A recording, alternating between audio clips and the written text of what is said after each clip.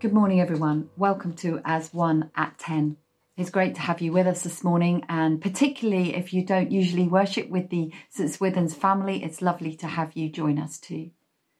Today we're going to be hearing from Tim as he teaches us from Romans 14, and as we think in the last in our series about what it means to be God's beloved St. Swithin's Church. But we're also going to remember this morning the celebration in the lead up to Easter of Jesus coming into Jerusalem as King of Kings. No, not as a king riding on a great big horse or being driven around in a gold carriage wearing robes that flow to the ground. Not a king who just after a few years passes their kingship on to their son or daughter. But Jesus, the King of Kings, the one who reigns forever. And as those in Jerusalem awaited the arrival of the king, they shouted out, "Hosanna! Hosanna! Blessed is he who comes in the name of the Lord. Hosanna," they cried, save us, and rescue us." They never imagined quite the way in which Jesus would rescue them. So as we come to worship together, let's pray. Let's give praise to King Jesus, the one who came and rescued and saved us, his people. Let's give him praise for who he is and all that he's done. Let's pray together.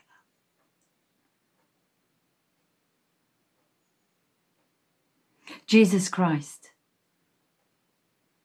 ride into our universe this morning. King of Kings, we welcome you. Jesus Christ, ride into our nations this morning. King of Kings, we welcome you. Jesus Christ, ride into our city this morning.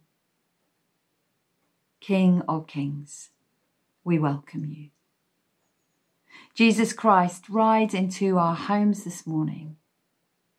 King of Kings, we welcome you. Jesus Christ, ride into our lives this morning. King of Kings, we welcome you.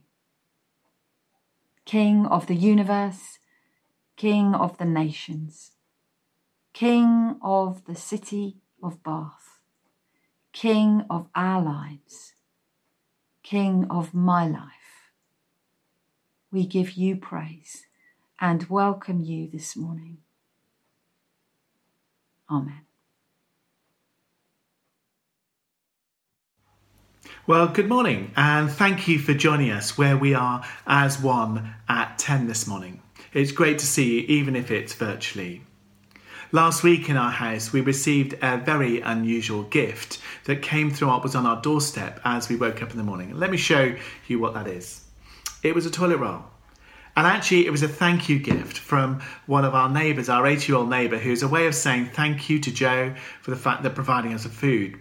Thought that giving her a toilet roll was a lovely way to say thank you. I mean, if any other way is way of saying we live in really strange times, that seems to me to symbolise it. We've been looking at the end of the passages in Romans that look about what it means to be God's beloved people.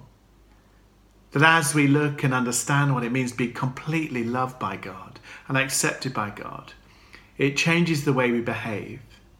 And here in our passage this morning, we look at how it changes the way that we treat each other when we disagree, and to encourage us not to get into food fights and how destructive it is to get into fights that destroy. You see, people in the early church were obsessed with food. Today, many people in Bath are obsessed with food, but it might be because they're really worried about not having enough food when they queue up at the supermarket with this current crisis that we're in. But back in the time this passage was written, the issue was about what kind of food should be eating, what was good to eat and what was not good to eat. And that is something we can still identify with in Bath, because with what's been called the foodie revolution over the last 40 years, actually there are cafes and restaurants, a type of food, all sorts of individual shops that produce foods of all sorts, all types of things, because we love food. And actually, dare I say, we're passionate about food.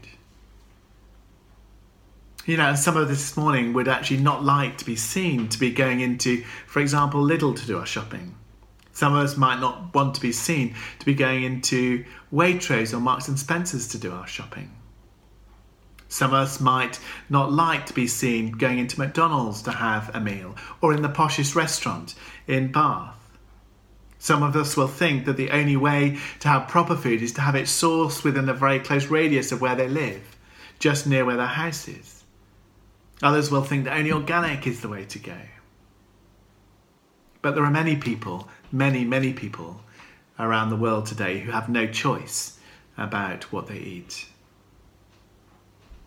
Back when our Bible passage was written, the Jewish Christians and the Gentile Christians were divided by food. The barrier was food, and it was threatening to tear the church apart.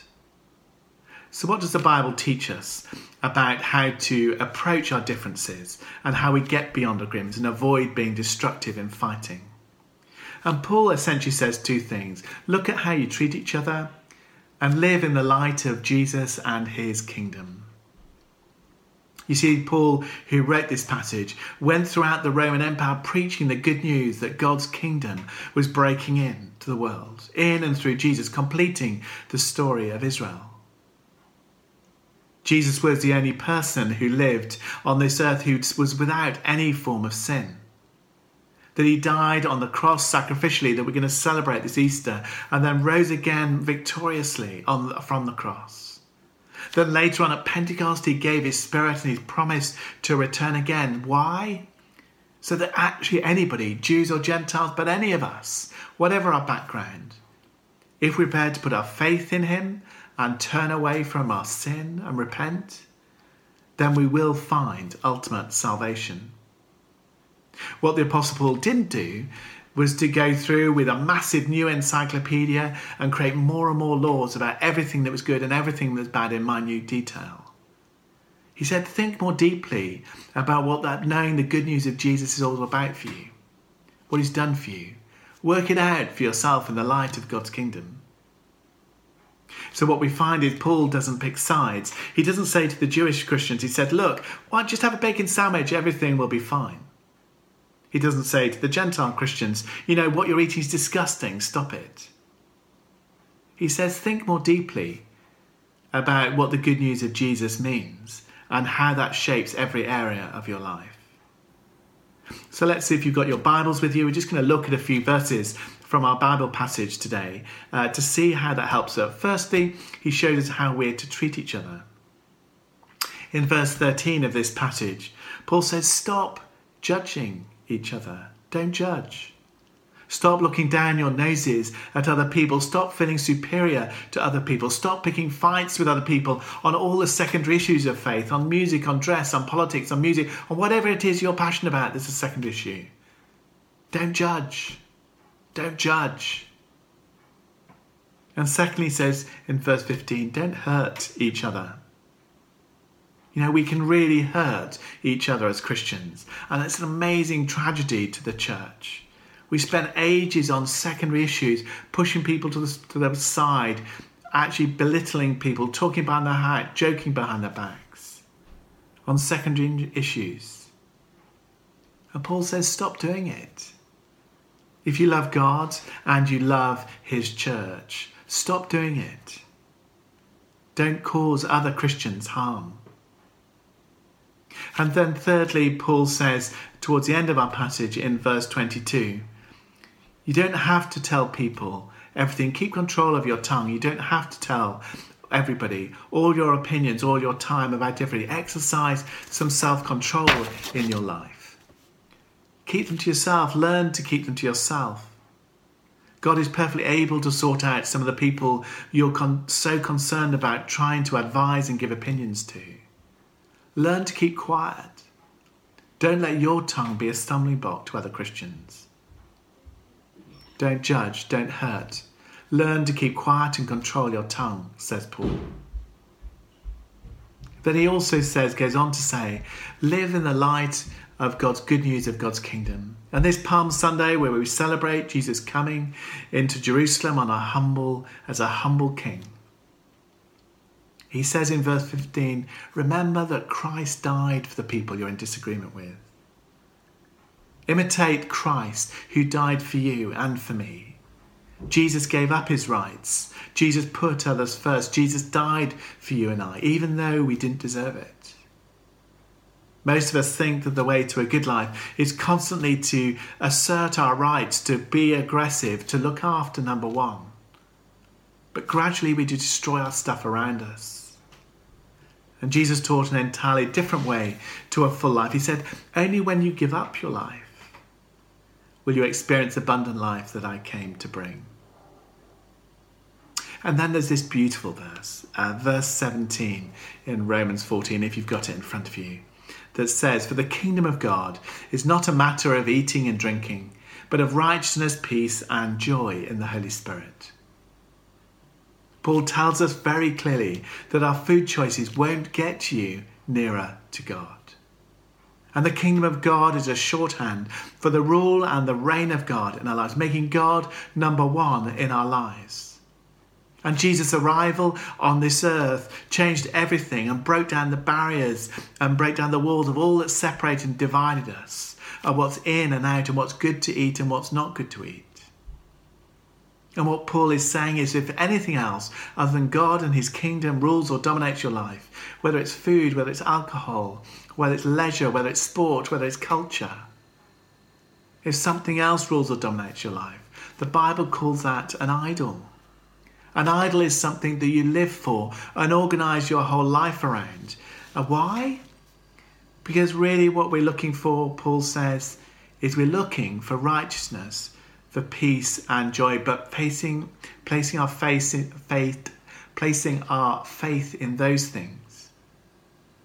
But Paul says the only way to find true righteousness, true peace, and true joy is putting that trust in God's kingdom. See, the thing is, if you organise your life around anything other than Christ, you're always going to be frustrated by the fact that your search for perfection is unending and that you always feel as though you never meet the mark and you're somehow unacceptable. You're always going to be frustrated by the fact that your search for inner peace never ends and frustrated that real joy and lasting pleasure is elusive to you. So this Palm Sunday, as we celebrate Jesus coming into Jerusalem as a humble king and as we journey towards Easter, Jesus is the only one who will give us the love and the acceptance that you and I crave in our lives. Jesus is the only one who will give you the peace that each one of us so desperately need at this time of uncertainty, of fear and chaos in the world today with coronavirus. And Jesus is the only one who will fill your life with a joy that can't be drowned out as you live under his godly and kingly rule this Easter time. Let's pray. This Palm Sunday, Lord Jesus, we thank you for the good news of Jesus, our humble King. And by your Holy Spirit, we pray, would you give us the power to live and demonstrate your righteousness, your peace and your joy in Bath today. And would you enable us not to damage your beloved bride, your church? Would you renew our trust in your Son, Jesus, over this Easter time? In Jesus' name we pray. Amen. On this Palm Sunday, let us pray together with the words, 4 words to travel through this week: grace, mercy, promise, and hope. Loving, compassionate, and generous Heavenly Father, help us to receive the gift of grace that is your Son, Jesus, to understand what it means that your grace is sufficient for us. Help us to receive graciously gifts from one another and to realise the gift that we are to one another at this time. Mercy. Lord, thank you for your mercy. May it fall upon us like spring rain. May it soften our hearts. May it water the seeds of your word that's planted within us.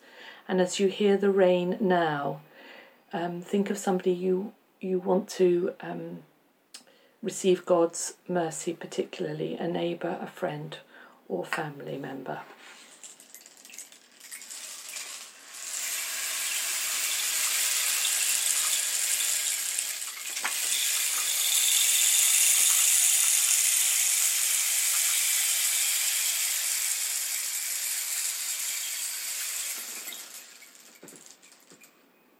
We think of hearts softening and returning to God, and we pray for God to be merciful upon us and towards our nation at this time.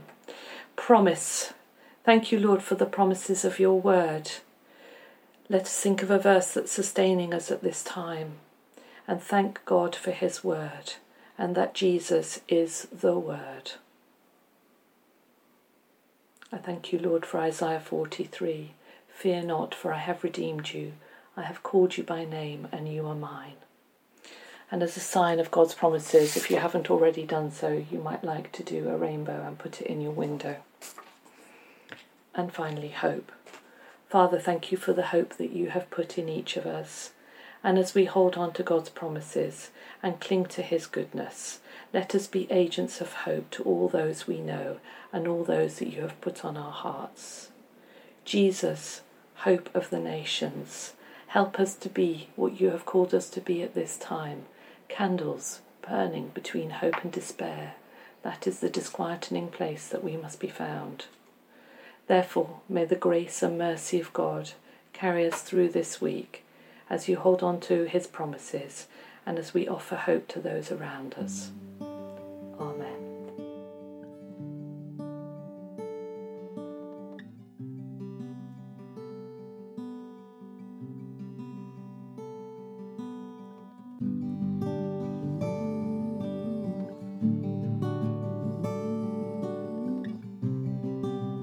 As we worship together across the city, scattered in this new way, we have some other resources to help us in our worship. If you didn't receive the email with those resources, you can find them on our website by going to www.stswithenswalcott.org.uk/talks, where you will find a whole pattern for our worship this morning, including some questions that you could discuss as a household or reflect on in quiet on your own. There are creative suggestions for how to pray or how to respond. There are a couple of simple songs that you can sing along to or simply listen to. And for all other updates on the life of the church, please visit www.stswithenswalcott.org.uk/news.